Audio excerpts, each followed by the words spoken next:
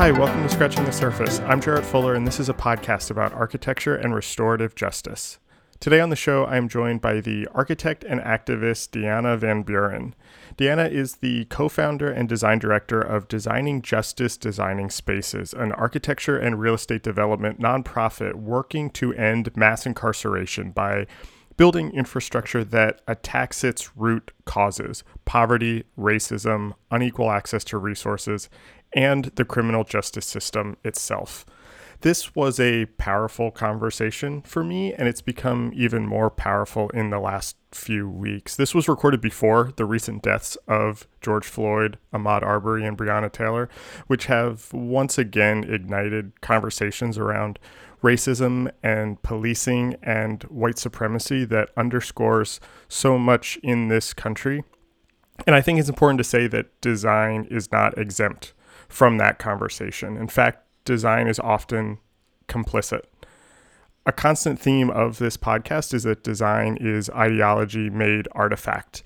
And that ideology, all too often, is rooted in white supremacy and in racism. Design is not an inherently positive enterprise. But Deanna's work, I think, shows us another way to think about this. Trained as an architect, her work with Designing Justice and Designing Spaces seeks not to design better prisons, but to actually build a world without prisons. Rooted in ideas not of criminal justice, but in restorative justice, she works with designers and non-designers alike to truly rebuild the entire infrastructure and shows us how design truly can make a difference.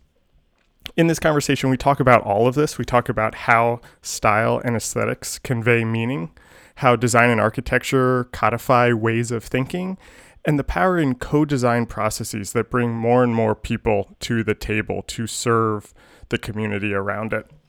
This is honestly one of my very favorite conversations I've ever had on this show, and I hope that you get as much out of it as I have.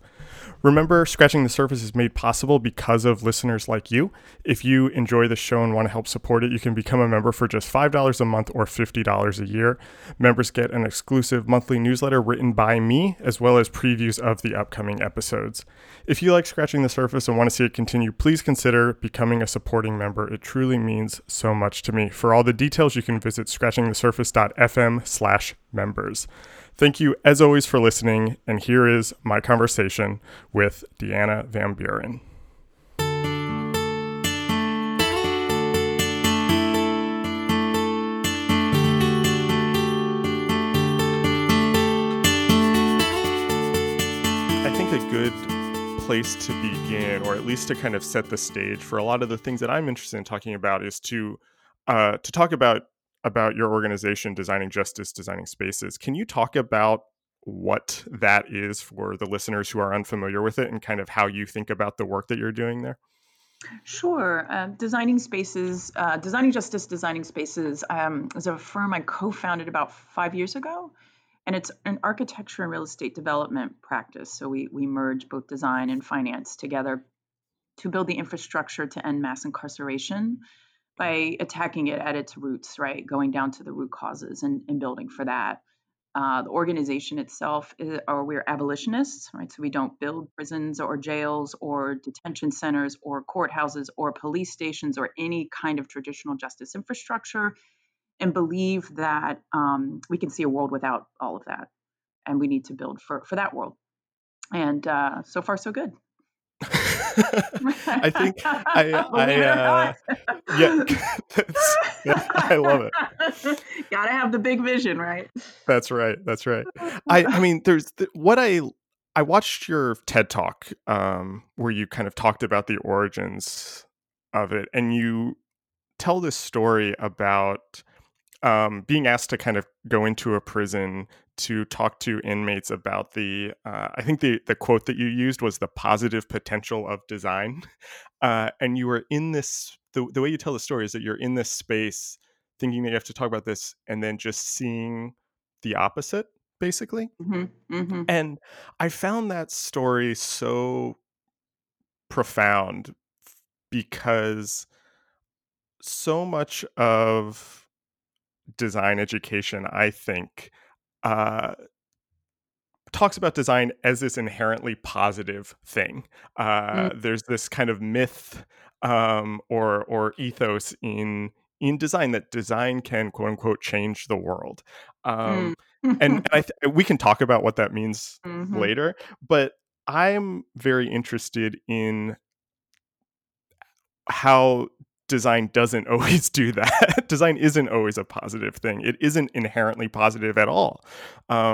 And something else that you talk about a lot is that design kind of takes ideologies and makes them concrete, which is something that I'm very interested in also. Can you talk about that experience of being in the prison and having that moment and how you think about the positive positivity that's in design or that kind of myth around that a little bit more? Why don't I start with the positivity of design piece? I mean, I think that that is truly a myth in a lot of Mhm, reasons, and I think that design actually can kill people and does, mhm, right? mhm, It does. It really hurts people. Bad design, bad intention behind design, not questioning the intent mhm, and the purpose for what you're doing, you can really hurt people. And mhm, you hurt them for a really long time. And I'm specifically thinking of architecture, of course, because I'm an architect. mhm. But graphic design can do the same. Like, what are the Yeah, messages you're sending to people? How are you yeah. embedding structural racism, patriarchy into your work? It's almost Mhm. nearly impossible not to do it. That's the crazy part, right? You Right, can right, almost right. not, it's super hard not to do harm because our systems are harmful and our systems themselves are flawed, deeply flawed.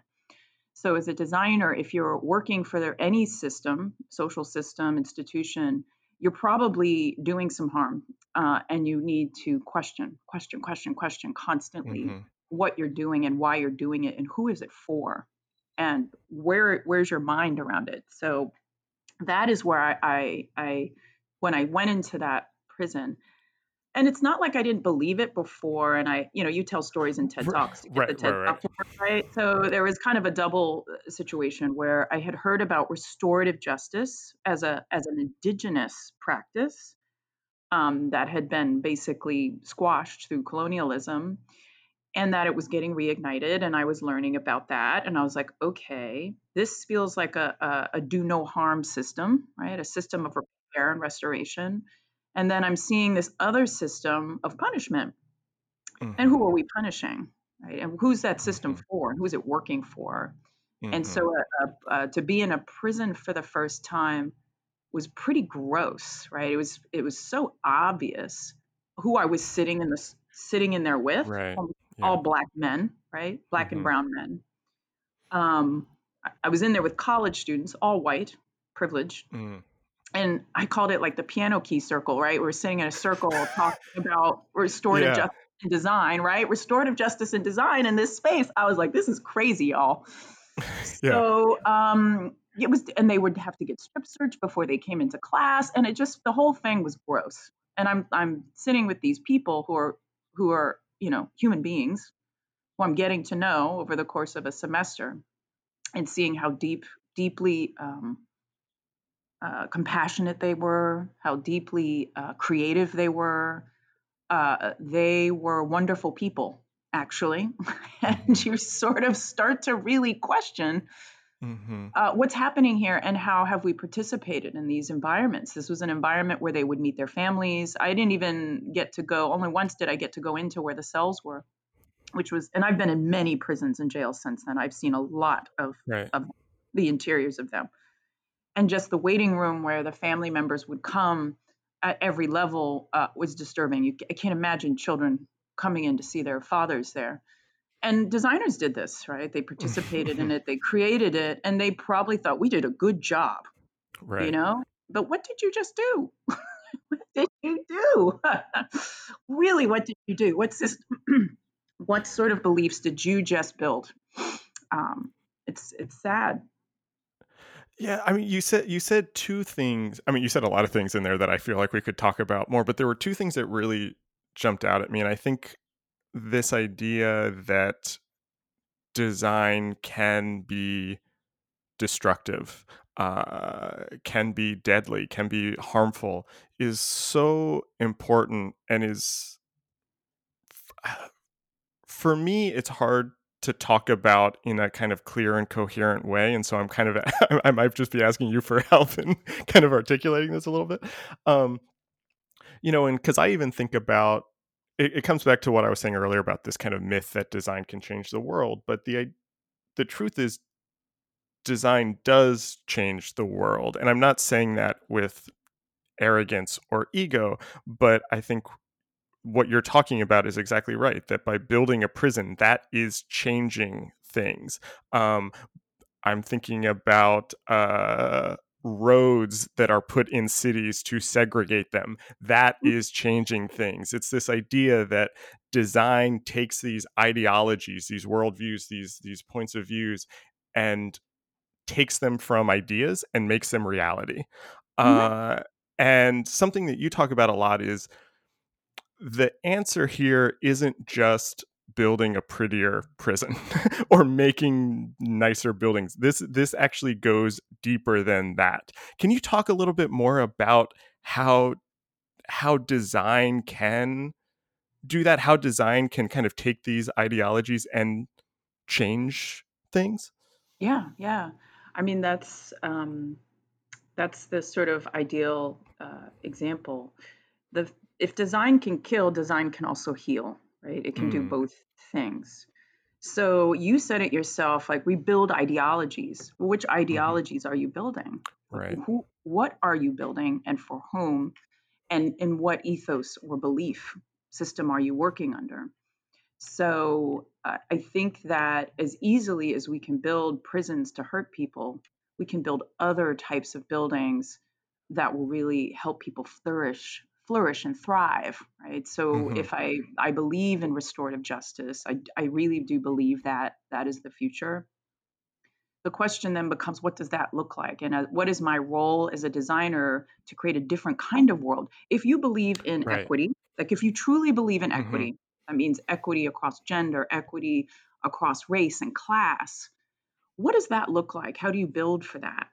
Because the infrastructure will foment the belief, and it will, I Right. mean, anchors it pretty deeply.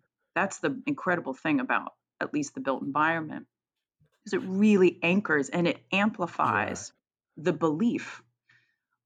It's just challenging because we're currently living in a traumatized world. We're currently living in a world that is completely dominated by men and completely Hmm. dominated by white supremacy. Like there's a lot of Hmm. really Hmm. intense stuff that we've been building for hundreds and hundreds of years. So you're up Yeah. against a big thing.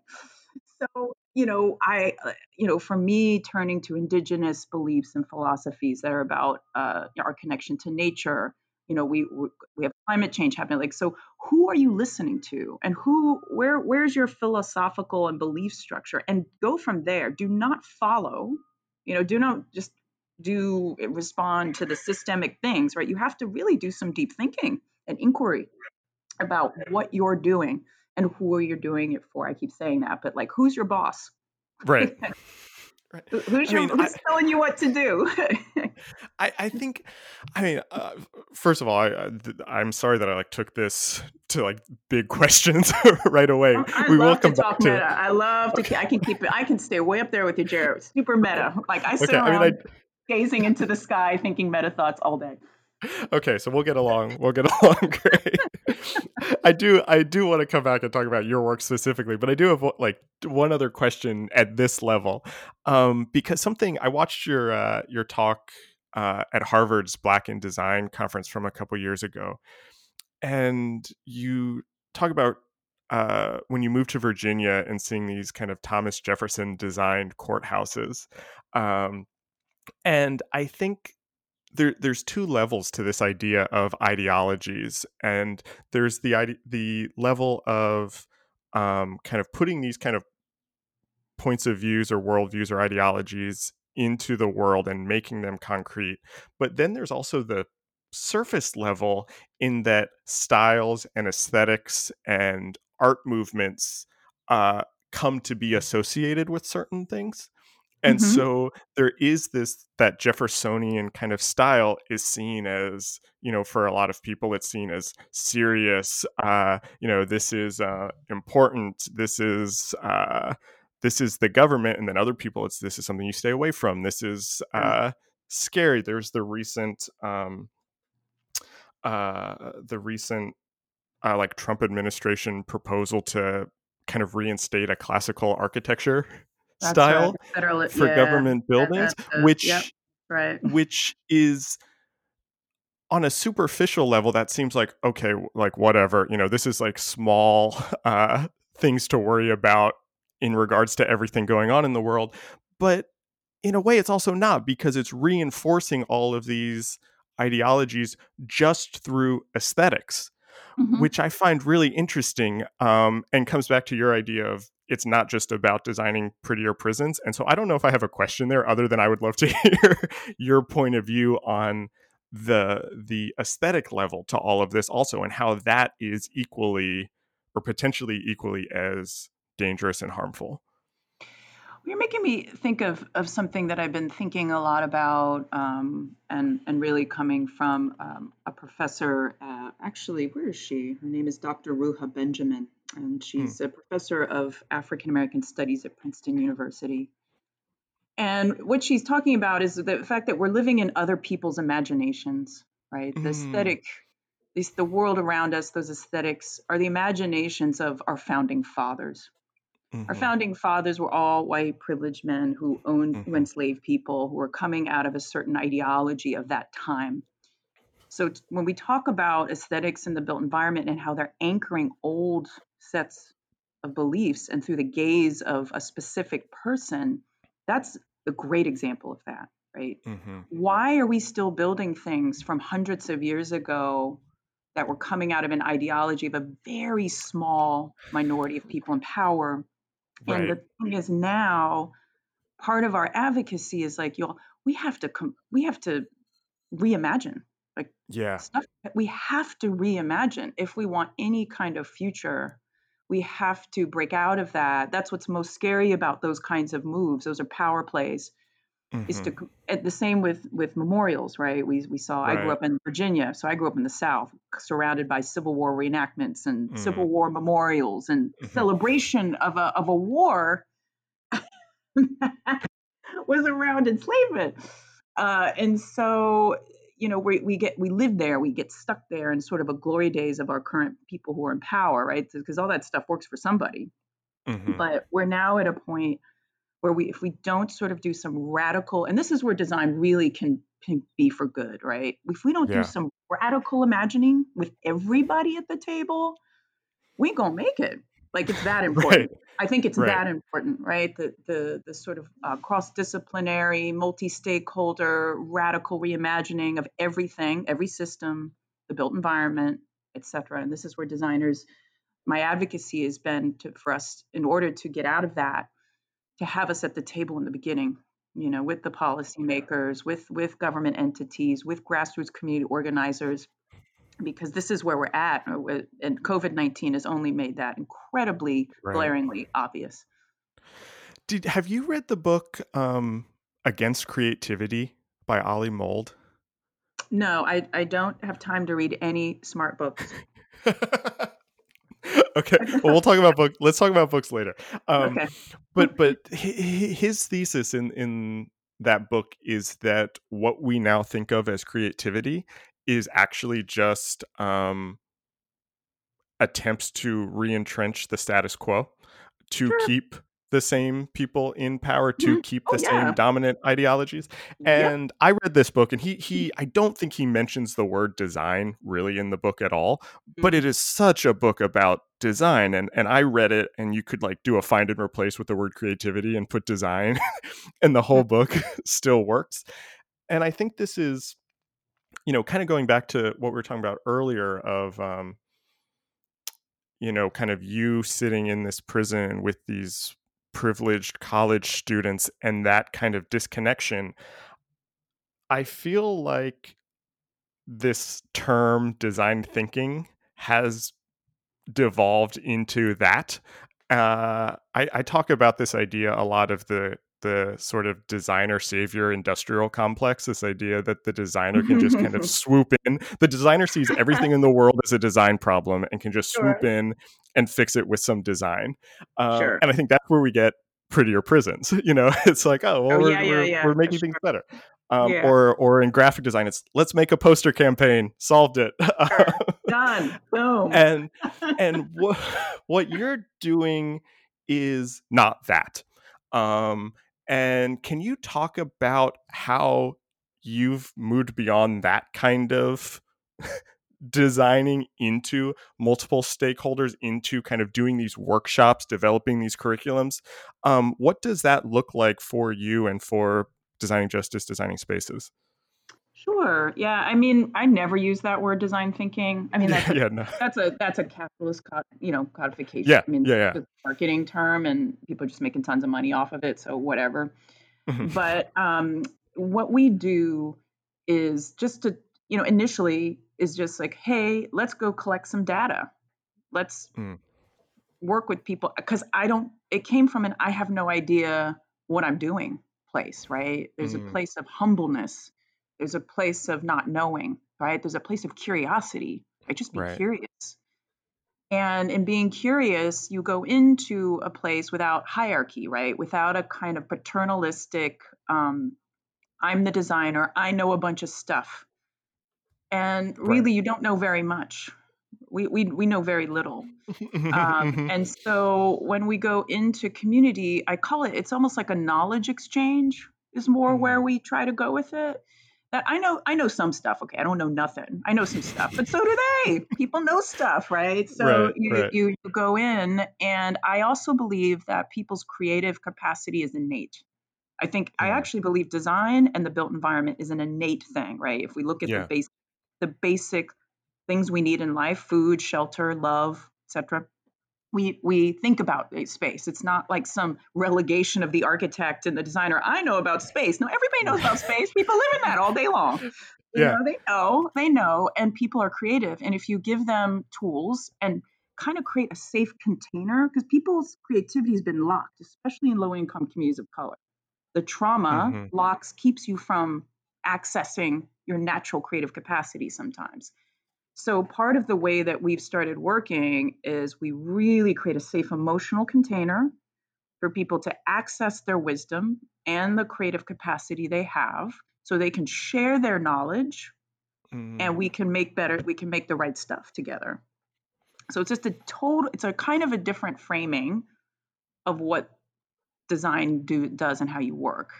yeah. I, it's just a, yeah, it's just a different thing. We even are now we're starting to train what we call designers on deck, which are Mm, local folks on the ground, community organizers who have not been trained traditionally in design.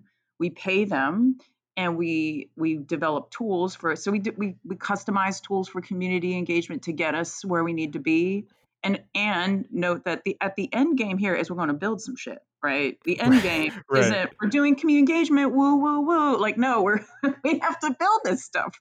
Yeah. Have And people have to have agencies. It means they have to understand what's happening. They need to understand how it's getting financed. They need to understand the design considerations. They need to be highly engaged. So when you train local folks in how to just, facilitate and guide communities that they live in, you now have completely democratized the process, taking Exactly. yourself out as the expert of the whole thing, right? Exactly. We are technical assistants. That's what we are. Mm, And designers have a role to play, but they're not going to save the right. world. But Right. they will destroy the world if they're not participating, right? They are still important. I don't know why designers have to be this like savior thing. Just be on the Yeah. team, y'all. You're just on the team. Like, that's my thing. Like, can we? Anti advocacy is like, no, we're not going to save the world, but you're in trouble if we're not on the team. Right. So you Right. got to be, or the piece of the pie. The pie is the other metaphor. I'm like, we are a piece of the pie, and Yeah. you're not going to be able to solve it if you don't have us on in the pie, right? So that's and the community is part of the team, right? Like, we're all Yeah. trying to get this thing done together. Um, so it requires new processes as well. Everything's got to be rethought to some degree. Yeah. I mean, I love that. And I mean, I want to be clear. I was not saying that your work is design thinking. I agree with No, you. no, I hear In it design just, thinking. but it Um, definitely gets called that sometimes. yeah, and I think if someone doesn't look, really look at kind of what you're doing, it could be brushed off as that. And so I agree with you. I didn't want you to think that I was calling your work design thinking. No, I didn't. Um, I didn't think that. okay, good. And I like what you're talking about, this idea of kind of democratizing the process. And this is also something that I've been thinking about a lot, in kind of how for so long there have been these kind of blurry or these kind of siloed boundaries around different types of design. You're the graphic designer, you're the architect, you're the product designer, you're the urban planner, and all of these are starting to blur a little bit. Yeah, we have And all on staff. I've got all those people on staff.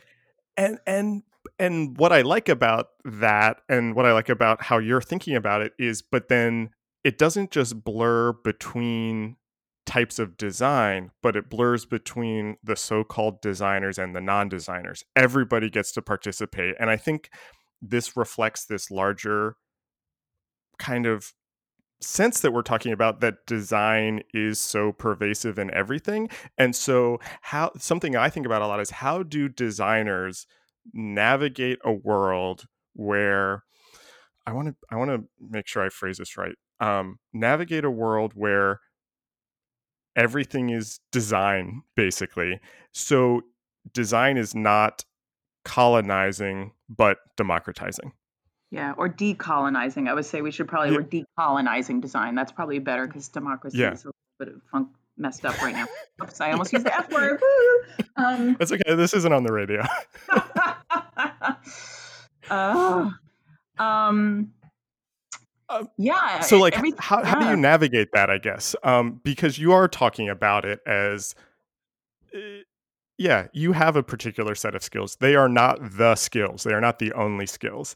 Yes. Um, and so I guess I'm not asking you to be prescriptive necessarily, but how do you change your place in the process? Because you worked as an architect, in a more kind of quote unquote traditional settings before. How have you shifted your own process in kind of moving into this kind of work? Well, a lot. I mean, when I worked in the corporate world, we never did any of this stuff. I mean, Right. at all. As a matter of fact, it was one of the I remember hearing we had this there was some process being introduced into the firm when I was at Perkins and Will, which was, indicated we'd be engaging some people, right, about this Mm, sort of generative design of this, university building at Berkeley. And I was like, I want to do that. Let's try this thing out. This makes a lot of sense to me. And everyone laughed at me and said, "Oh, no one's going to do that, Deanna." And I was kind of like, you know what? I quit. Like, I got to get out of here, yeah, because yeah. this is the only thing I've seen in a long time that makes sense to me. Like, this makes sense to me. It makes no sense at all that we're separated from all the peoples in our little office. So Hmm. when I started my first firm, Form Design Studio, and I was working on the Syracuse Peacemaking Center, I started to function on my own. I started to function more intuitively, right? I started to just trust my intuition. And Mm, I'd been building on that for a long time, right? I think if you want to move outside of structures and systems, you really have to be very self guided and hmm. very intuitive. And my intuition told me, like, A, I can't design this thing by myself.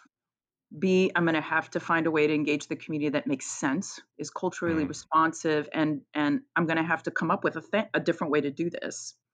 So I just started making some stuff up. I was like, well, I'll get trained as a circle keeper, so I understand what peacemaking is more deeply. I mhm, will run a circle process so that this community that's trying to learn how to do peacemaking, this is just one example. Like, every process is mhm, different, Jared. So mhm. like, this is Yeah. one process. Like, every my client or partner is trying to bring this Native American peacemaking practice into a non-Native community for the first time. People have no idea how to do this. So Mm, my design process for me to figure out what a peacemaking center needs to look like and feel like, also needs to engage folks in, like, what is it in the first place.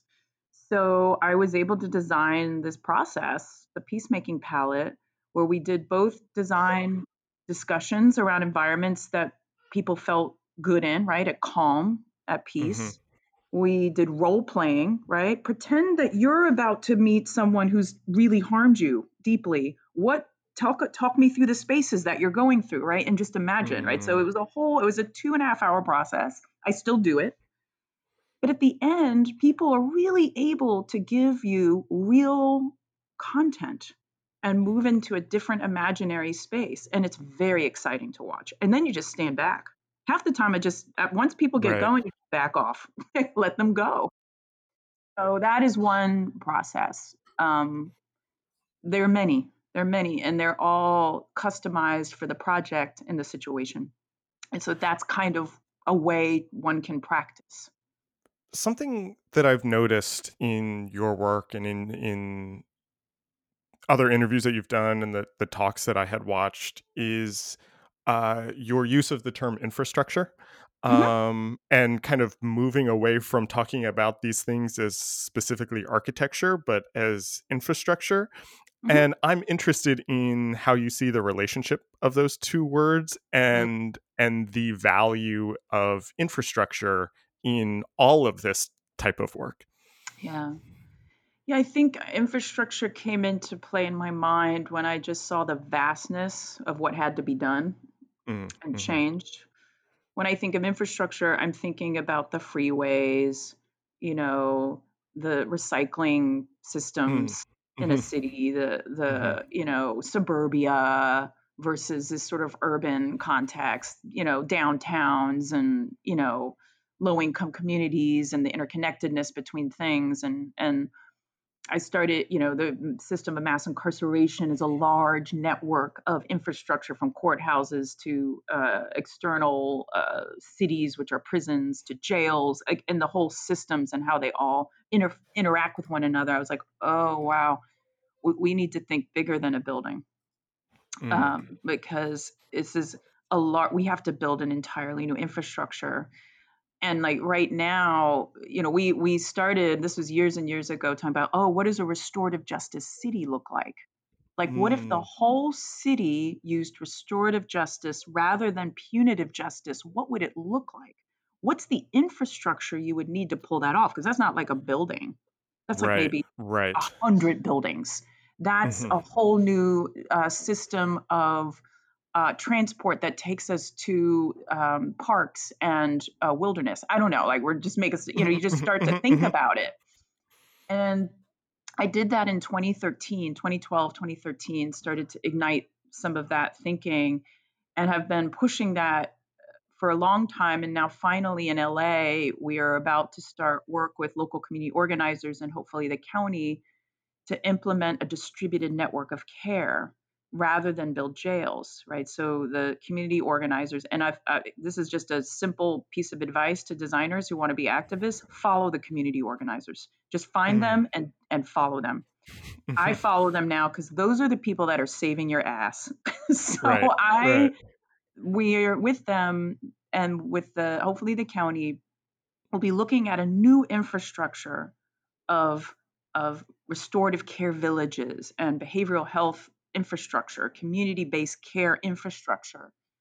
And that's a lot of stuff, right? And we're going to have to Mm, map the whole mhm. county and figure out what those are. And they wrote this amazing report, and I'm now analyzing the report for all the stuff we got to build. Like people are like, what do we Yeah. build instead? I'm like, I have the longest list ever, like, and it keeps getting longer. We've got a lot of work to do, y'all. Stop doing that other stuff. And so it's happening, right? It's Yeah. to me, that's just the Restorative Justice City project, but for health and for health and wellness.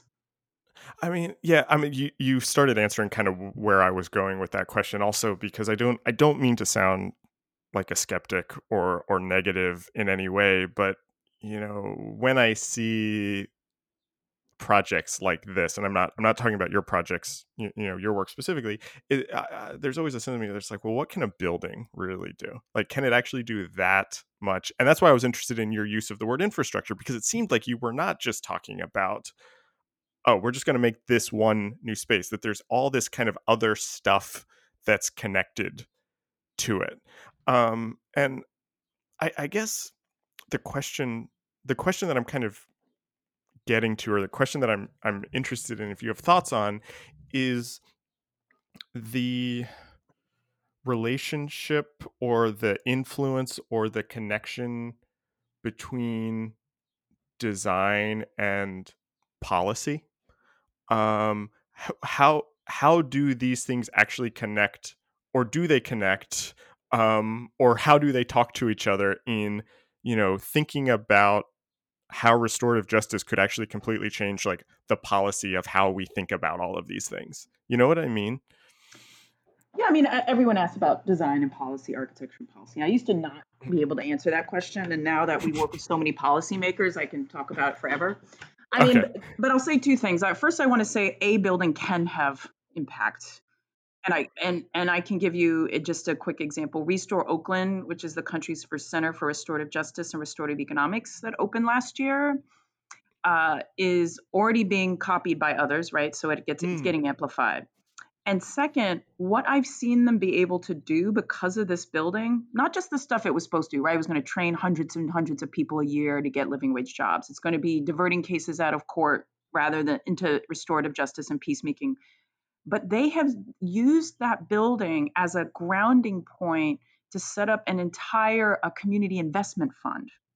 mm, The restaurant itself is also become a separate community investment, right? So a building, when we don't think about, so there's design, and then there's actual place based impact, that right, right, owning a right, and so we help them to buy right. it, so they own it, we designed it.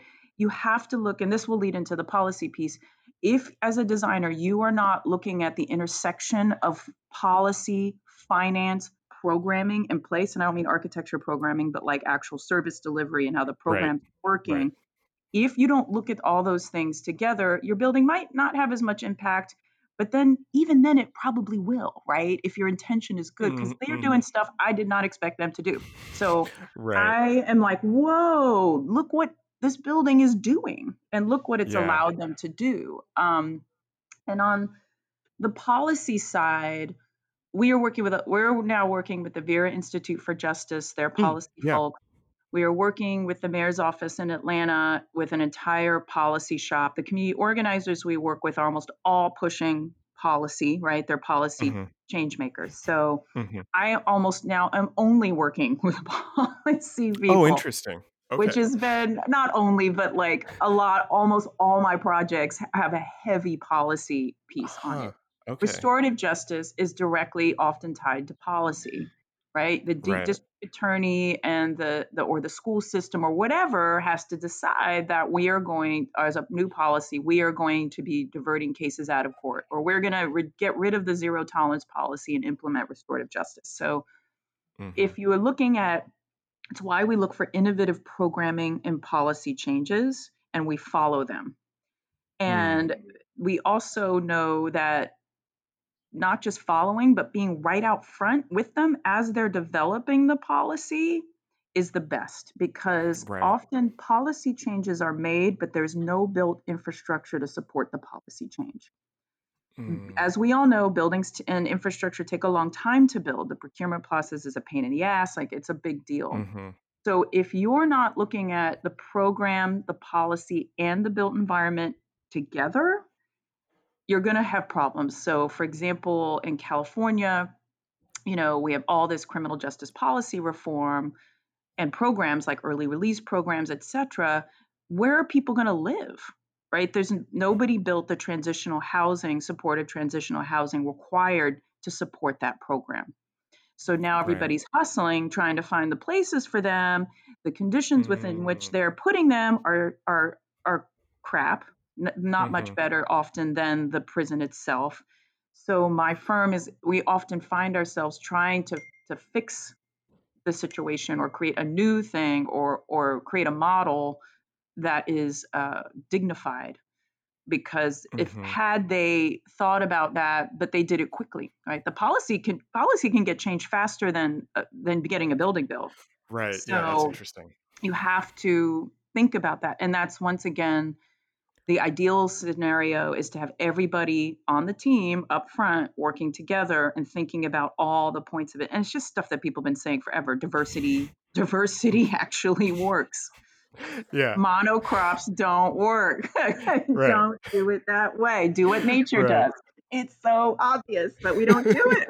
We don't have the language for it. We don't know how to work with Yeah. other people that don't speak our language. We don't know how, we don't have the processes for it. So I've been very grateful to see how we're getting really good at it. Our work in Atlanta has been very successful and exciting to see government working with community organizers, with policy people, programming experts, we're the built environment people, finance people, all together working on, closing down a prison, a jail, right? So in order to close the jail down, you had to have the policy people at the table, and we're Mm, turning it into a center for equity.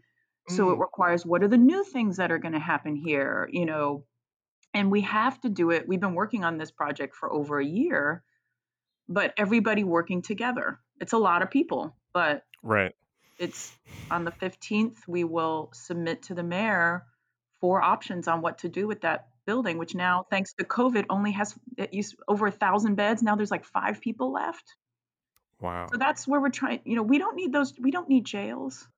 I mean, come Yeah. on, y'all. If we could actually Yeah. be visionary and imagine and just know what actually makes us safe and design for that, we Right. don't have to have those things.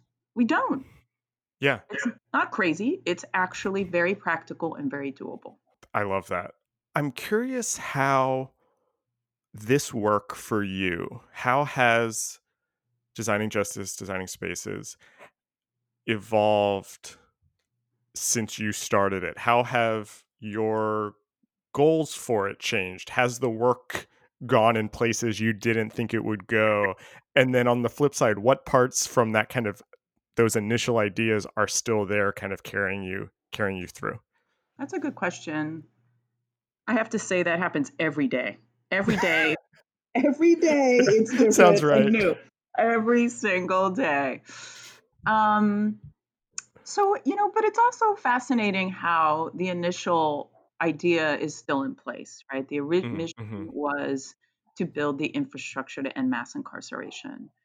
And mhm, only last year did I issue a statement and start to talk about what that infrastructure actually is mm, in any kind of codified way. I mean, it's very, we're like, okay, we've identified 3 buckets of infrastructure that have to be built, and one is restorative reinvestments in community, with a goal of seeing 75% of what we're spending in the criminal justice sector reinvested in communities most impacted.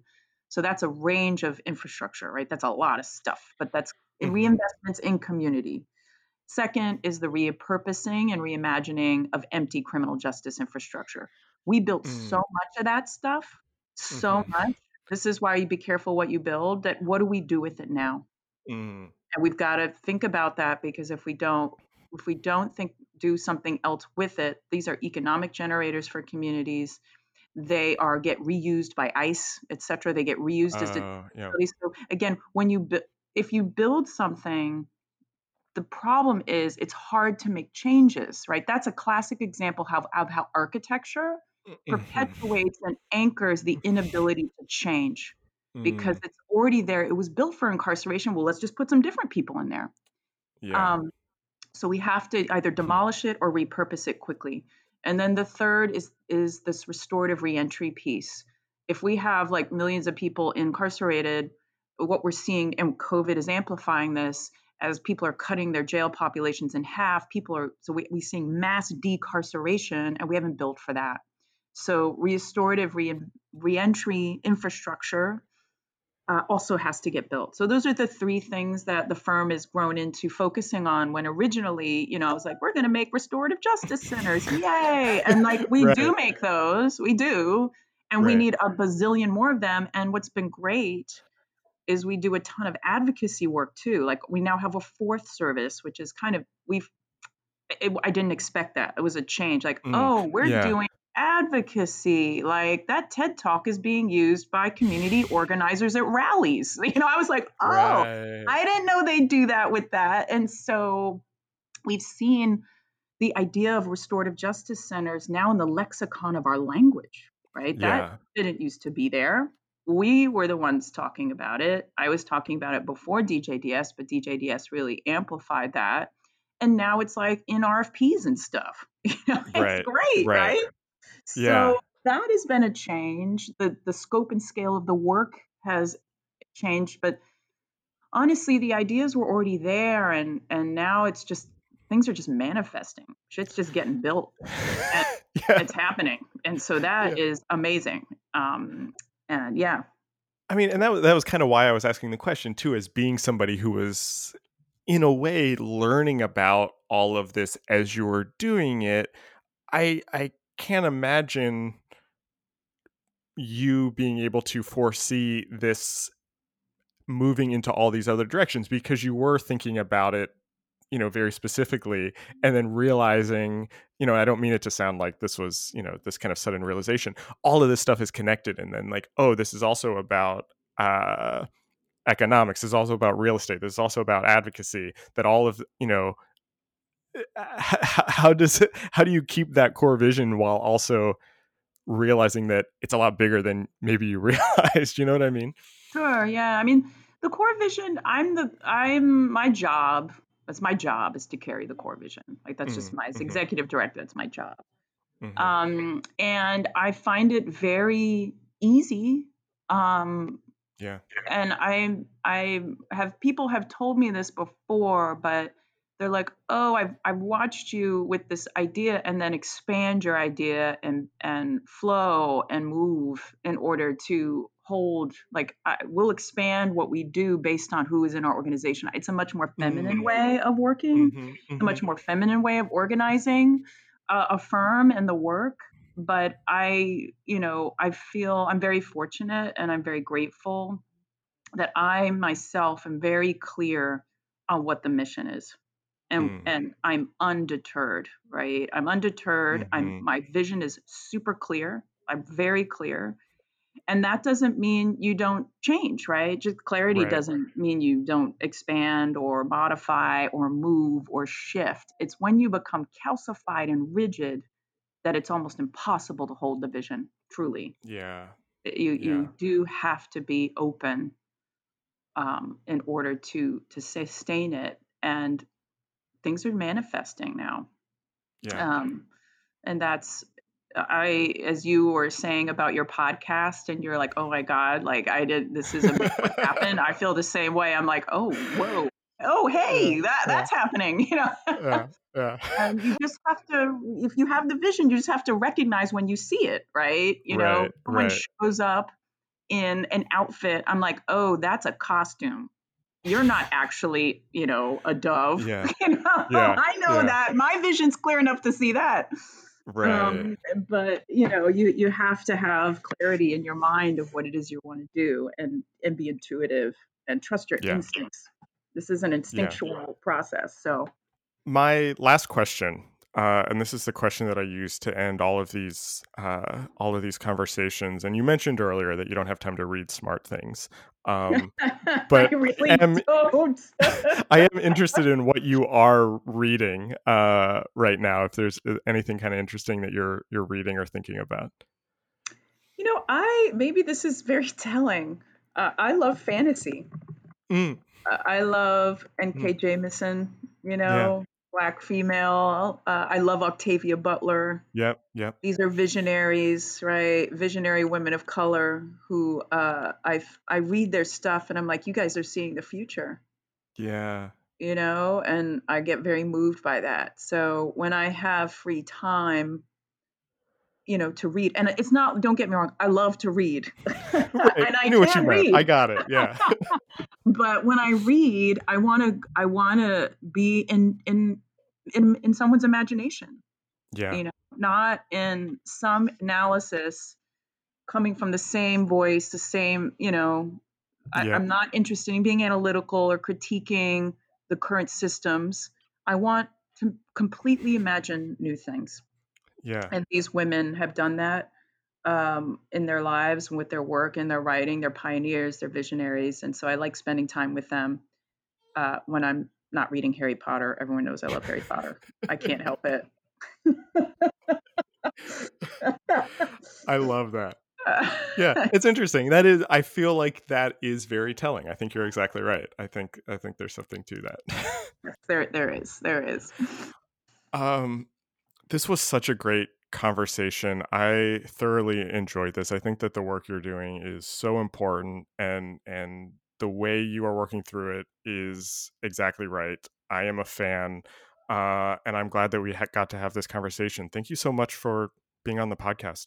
Yeah, well, thank you, Jarrett. I really appreciated your questions and the conversations. I do a lot of these, and believe me, I get these questions that are just so inane. I'm like, did you read? Did you at least watch the TED Talk? Like, they don't know what the hell's going on. So Yeah. I just appreciate having a conversation today that's actually feels elevating. So thank you. Oh, thank you.